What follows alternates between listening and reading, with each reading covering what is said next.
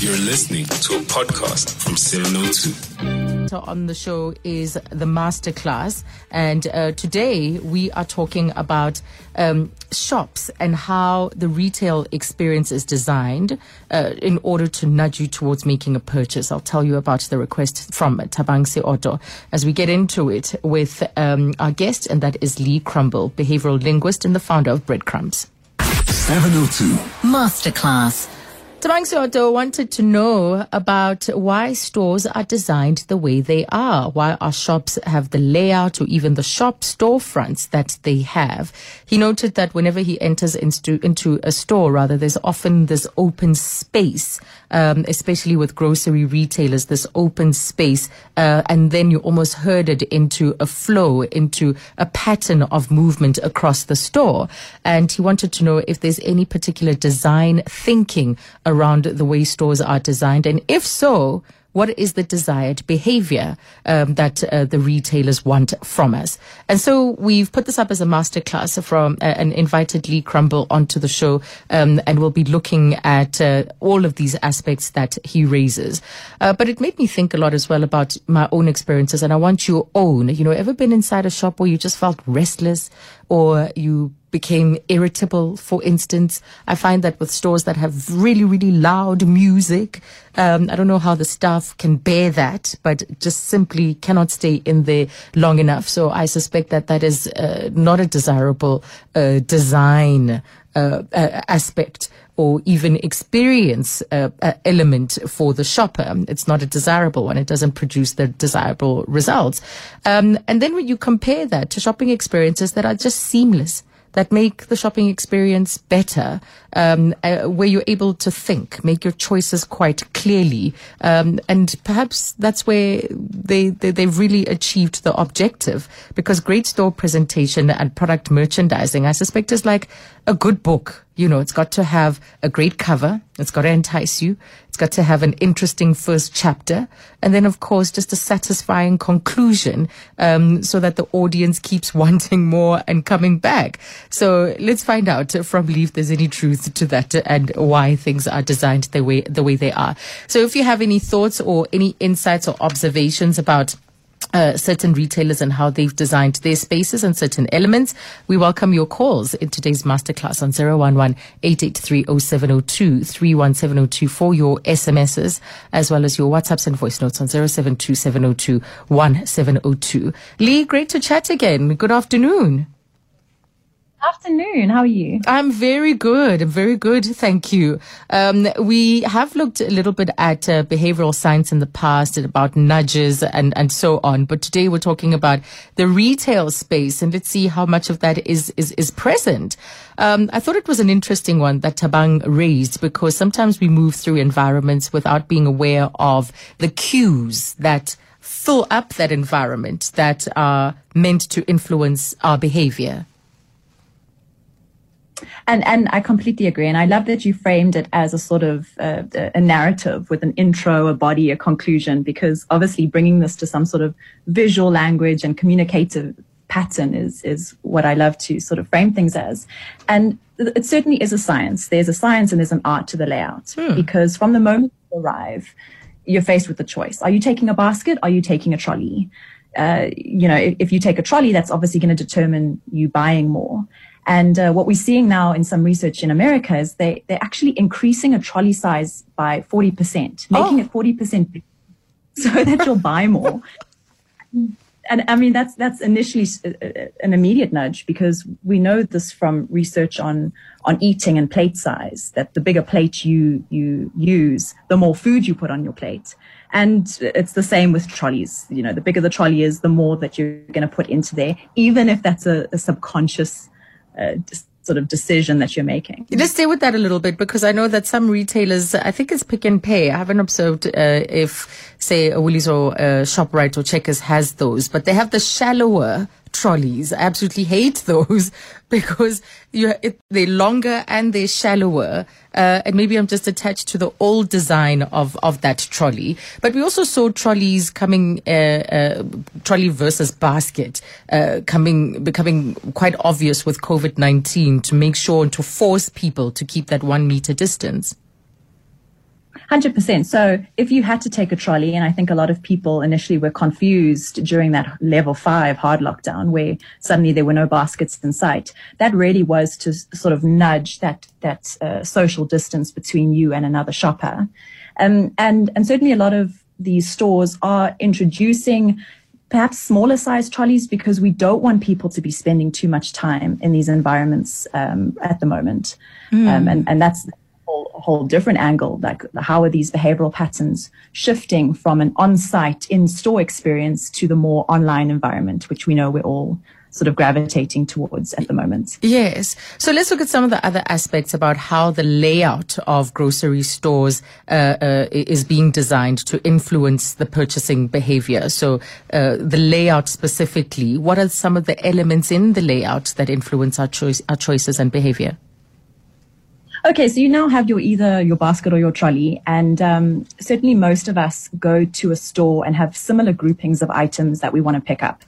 A great example here is, you're always going to sort of get bread and milk as your staples. And as a consumer, you're going to walk in. If bread and milk were immediately available, you would grab them and you would leave. And ultimately, that's not really what these stores want you to do. Yeah. They want you to experience the store. They want to move you through the store in very specific patterns. So they tend to put your sort of baked goods bread on one side, your butchery maybe middle one side, and then your dairy milk on the other. So just by design, you need to move from each section, and you're likely to then pick up other items and buy more. Yes. Ultimately. Well, there's certain aisles that I definitely don't go in. I've come to pick up or observe my own pattern. But as you say, they dot them across the store so that we're able to then to make sure that we walk across so much more, and then we're likely to pick that up. But when we do hit those aisles, what is the layout? How do they achieve us? How do they achieve making me pick up my hand, grab an item, and put that in the trolley? So actual product choices is such a critical component here, because behaviorally, we want things to be easy. We want them to be quick. And even if we're doing our huge month-end grocery shop, from a timing point of view, this tends to be at the end of a day. And we've been faced with so many decisions in that day that having to choose between 20 versions of tomato sauce is not something that we want at 6 p.m. at night when we're in Woolies or Checkers. Yeah. So one of the very interesting bits of research that's come out, it was from something called the JAM study, and it looked at consumer reactions to having too many choices, and ultimately said, if you're presented with a choice, that's great. We want to feel that we're in control and we have some type of free agency. But if you give us too many choices, we're going to walk out the store without buying anything. And so these grocery stores are starting to recognize that they can actually boost sales by having fewer category items on the shelves. Wow. Just to make it such a decision for you to just grab the one version of tomato sauce. That's so interesting. So choice it just messes up with the matrix. Like, we get a little bit of a glitch and then we're overwhelmed and suddenly there's a short circuit, or you get the analogy. But who would have thought? Because I would have thought that choice is liberating for people, that you feel truly served because you're not being directed in a narrow towards a narrow selection of items. So it's a fine sort of balance, because you do want to have that choice. You don't want to feel like you only have one option. Yeah. But when it becomes too overwhelming and now you're trying to decide, do I want the tomato sauce that's vegan, without sodium, with reduced this and that, and now I'm choosing between brands, it really starts to become this overwhelming thing. And there's a great example of a grocery store, a retailer in the States called Trader Joe's. And based on this sort of behavioral research, they've made the decision they will only stock 3 or 4 items of the same category. And immediately after having made that decision, they saw a 10% increase in their sales, really just due to that one variable That's being incredible. implemented. So what does that mean then for shops that, say, don't have a private label, that all have a small private label, that the stores that have the range of products under the Pick and Pay label, the Checkers label, or the Woolies label? I know Woolworths has a lot of items under their private label and fewer outside brands, does that have the same effect versus, say, a Pick and Pay or a ShopRite that is home to so many FMCG brands and a smaller category of their own private label? So I think price sensitivity then does come into the equation. And we know that across these grocery stores, they have certain select items that they'll compete on price with. So examples are milk, bread, and even your 2-liter Coke. But what's so interesting about some of these behavioral sort of nudges is that they're very subliminal.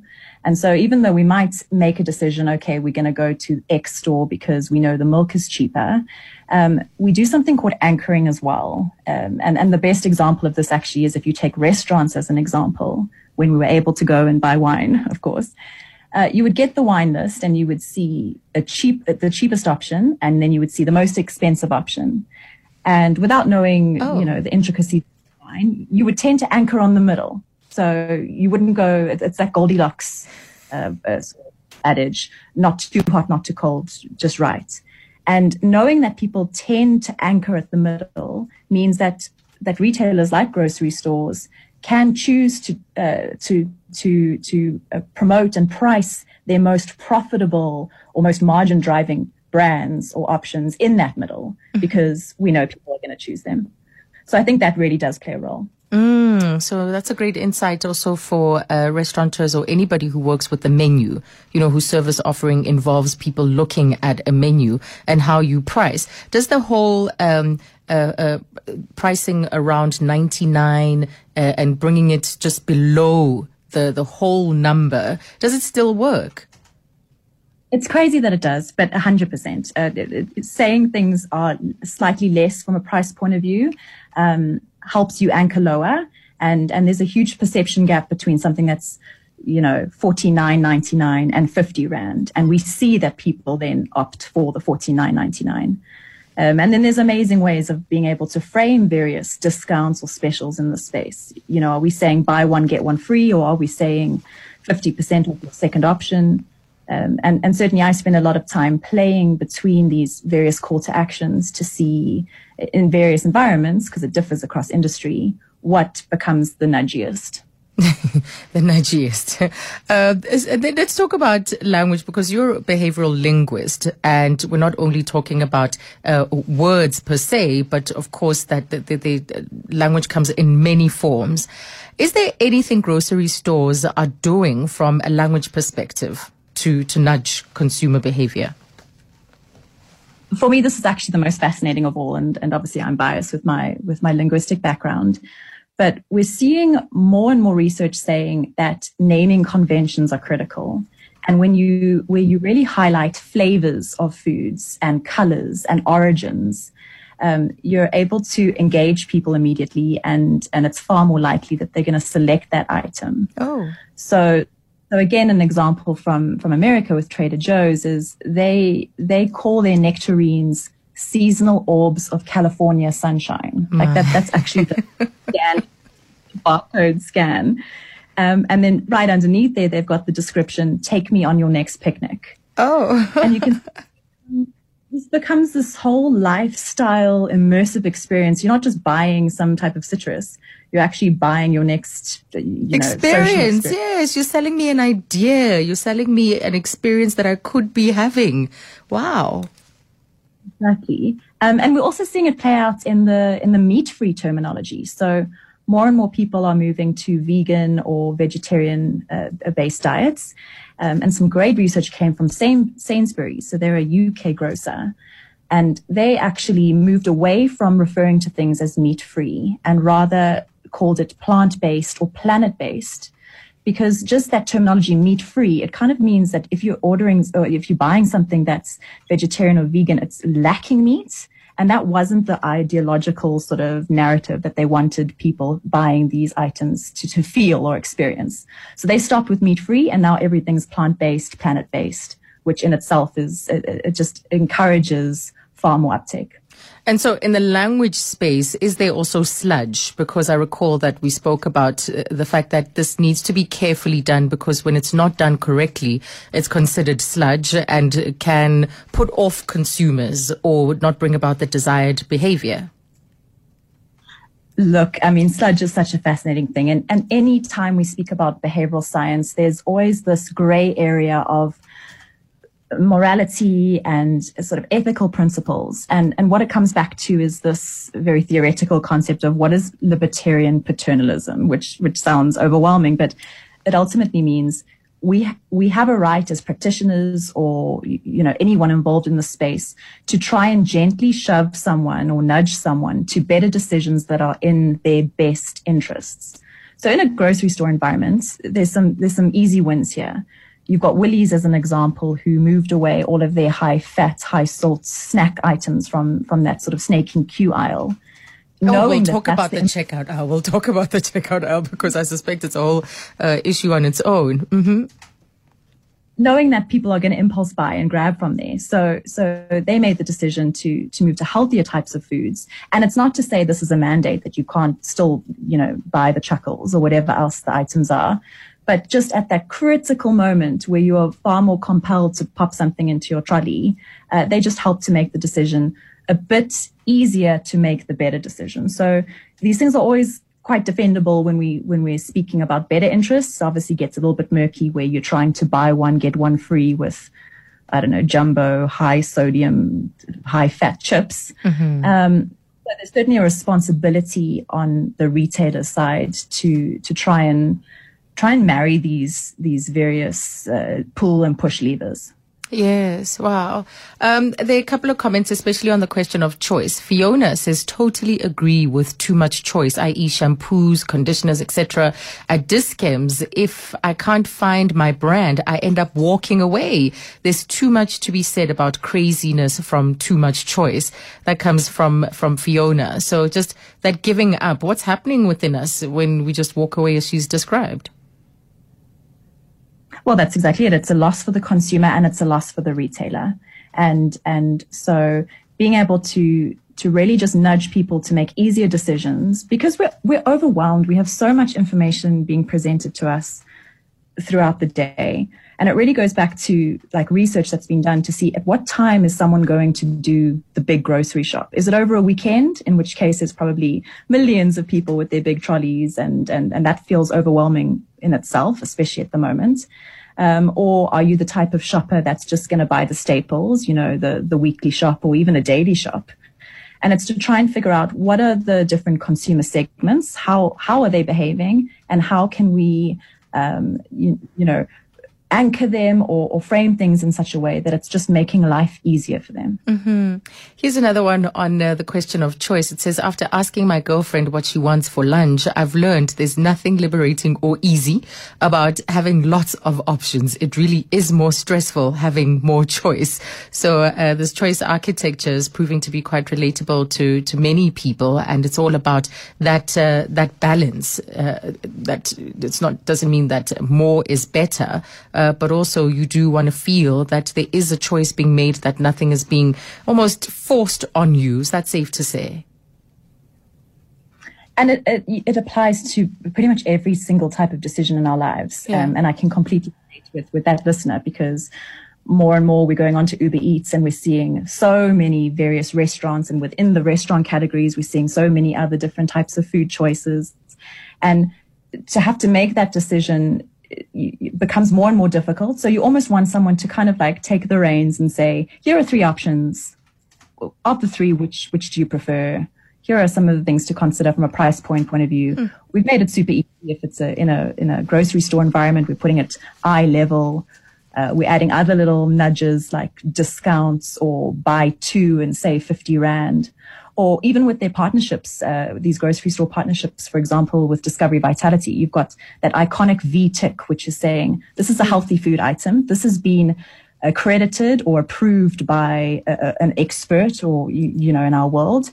And that just helps us to say, okay, well, if it's good enough for Vitality, we're going to pop it in our baskets. Plus, then there's obviously incentives that play a role. Are we earning points? Are we getting cash back? all sorts of wonderful things that then compel us to buy it.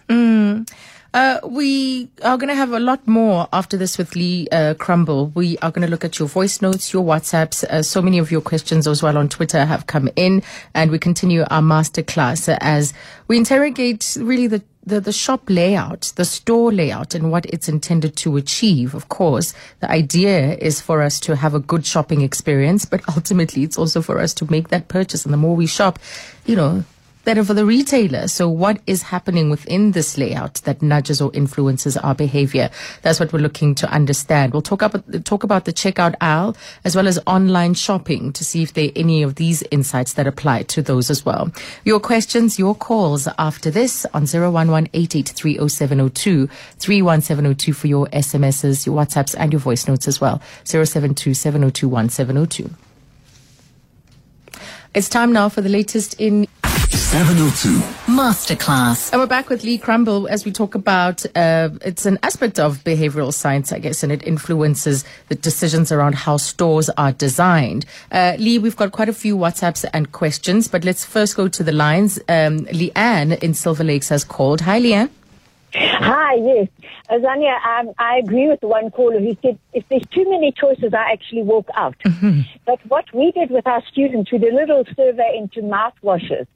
And we found there was over 35 different mouthwash brands available, including like Dis-Chem's home brand, Spa's home brand, and they market them as tooth whitening or antibacterial, herbal, charcoal, all sorts of different names. But when we looked at the ingredients, they basically have all got the same ingredients, and even the ones that were saying antibacterial had nothing in them that was actually different to make them antibacterial.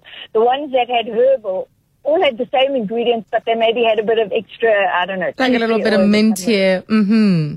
And if they said whitening on them, they were much more expensive than the other ones, but the ingredients were again the same. There was nothing extra in them that's going to make them whitening, except for, I think, one or two brands. Dis-Chem had a whitening brand that was actually whitening.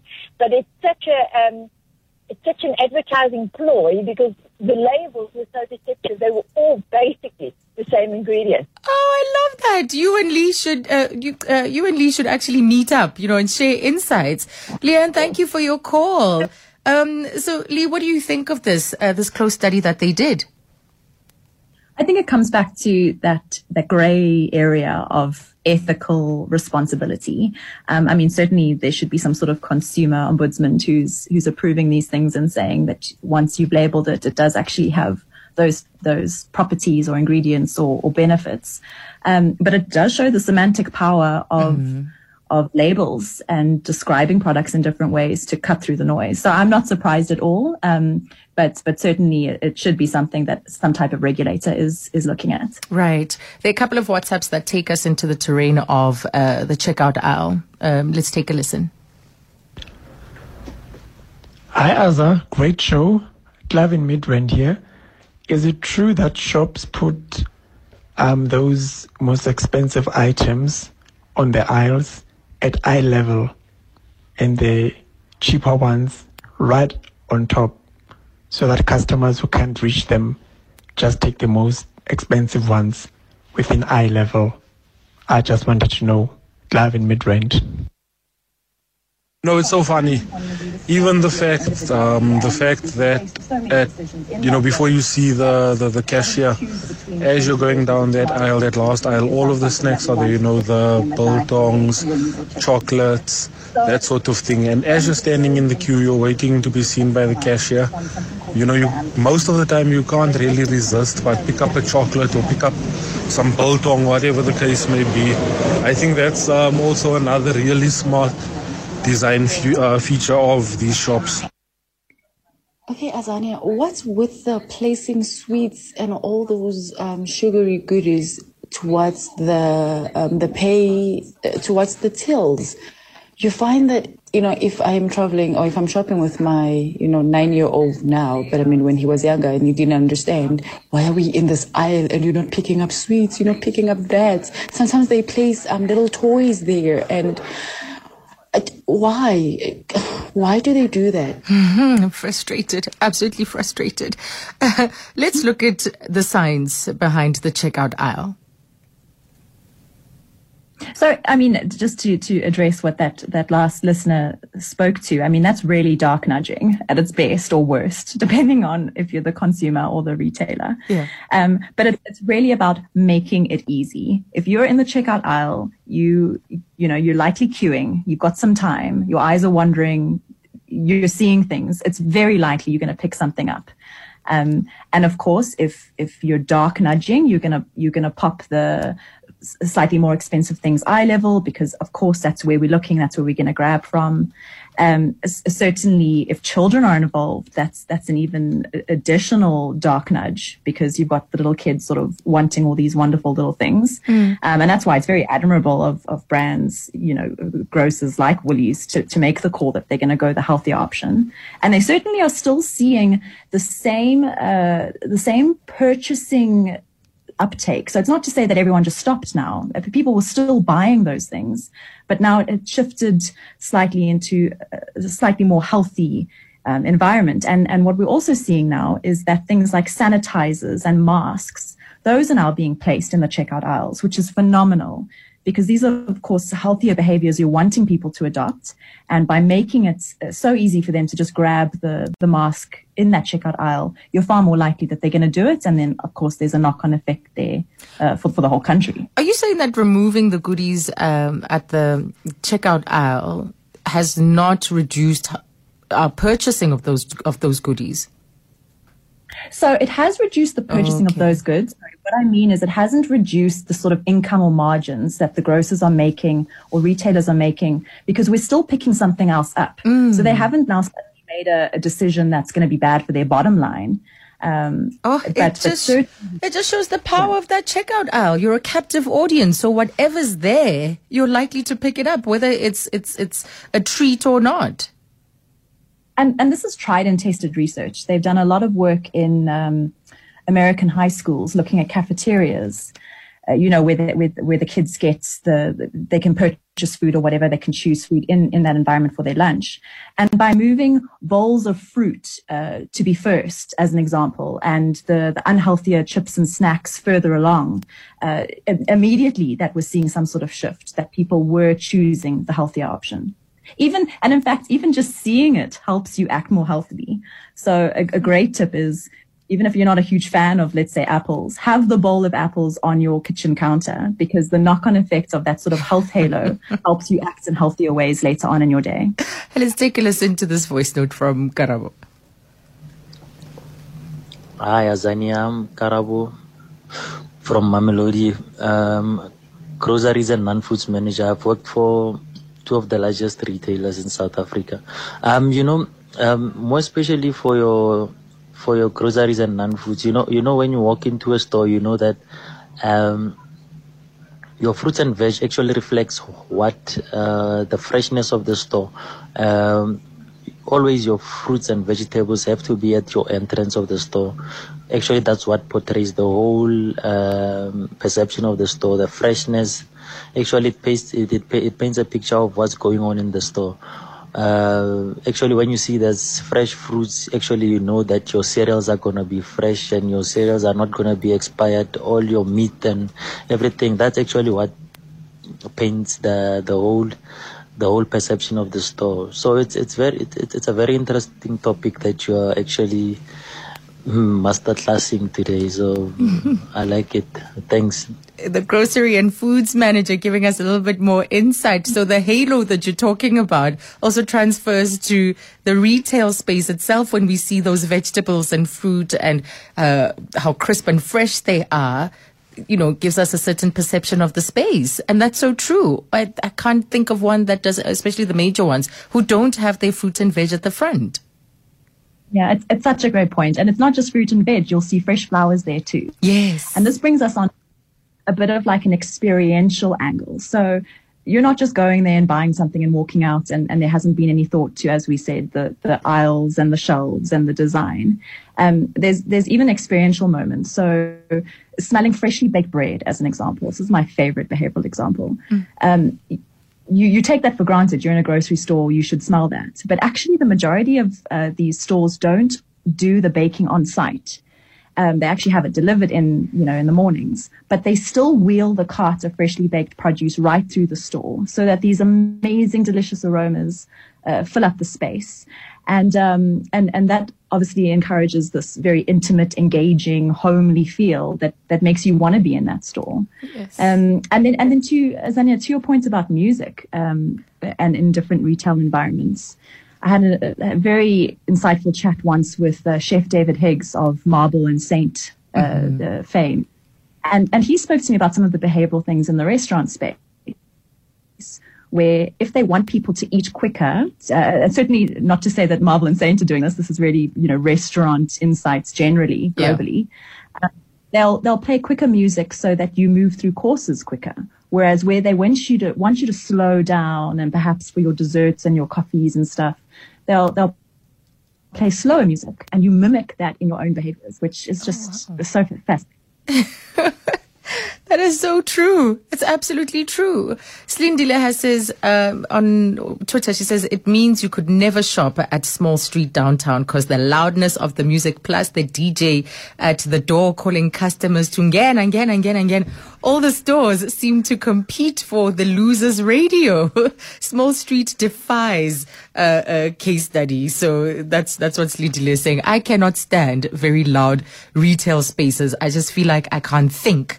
I don't know how the people who work in those stores cope with that level of noise. Another one of your WhatsApp says, good that you talked about noise at retail stores. Lifestyle streetwear shops, especially for sneakers, are the worst. And they give examples of these stores: Archive, Sports Scene, Cross Trainer, Shesha, etc. Yarr! That loud hip-hop amapiano noise gives me headaches. Maybe their target market is 16 to 30-year-olds. Maybe they appreciate it. As a 35-year-old, it's a sign that I must be shopping for formal shoes. Is it a sign of our age? Well, we'll let Lee answer that after the break.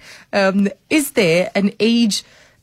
How does age affect our behavior, right, in terms of the kind of stores that we prefer and not prefer? 702 Masterclass.